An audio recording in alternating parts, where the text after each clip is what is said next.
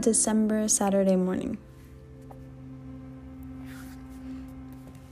Transformation is one of the most important things to me in my wholeness.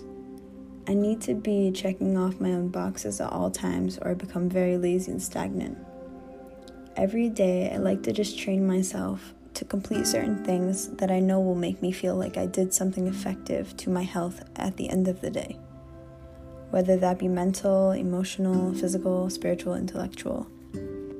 I love to be in my head, in the type of way where my thought process surprises me so much that I start being very impressed with my quality of thought. I think big. I'm a thinker that is serious. I'm not always able to process my excitement out loud, and that really is okay.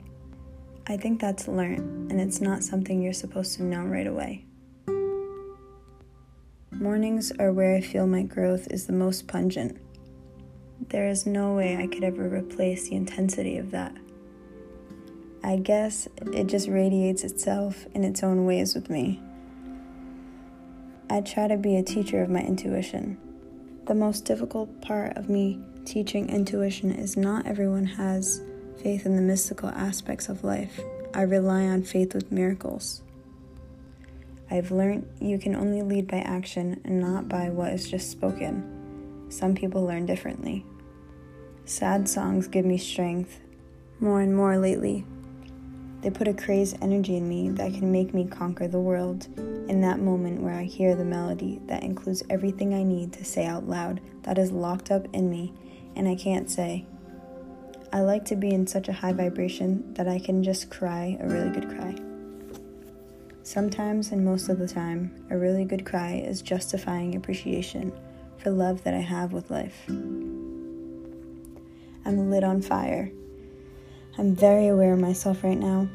I feel as if I'm really getting so much better at knowing my own boundaries. Specifically, I understand things that really could change my good mood into a bad one.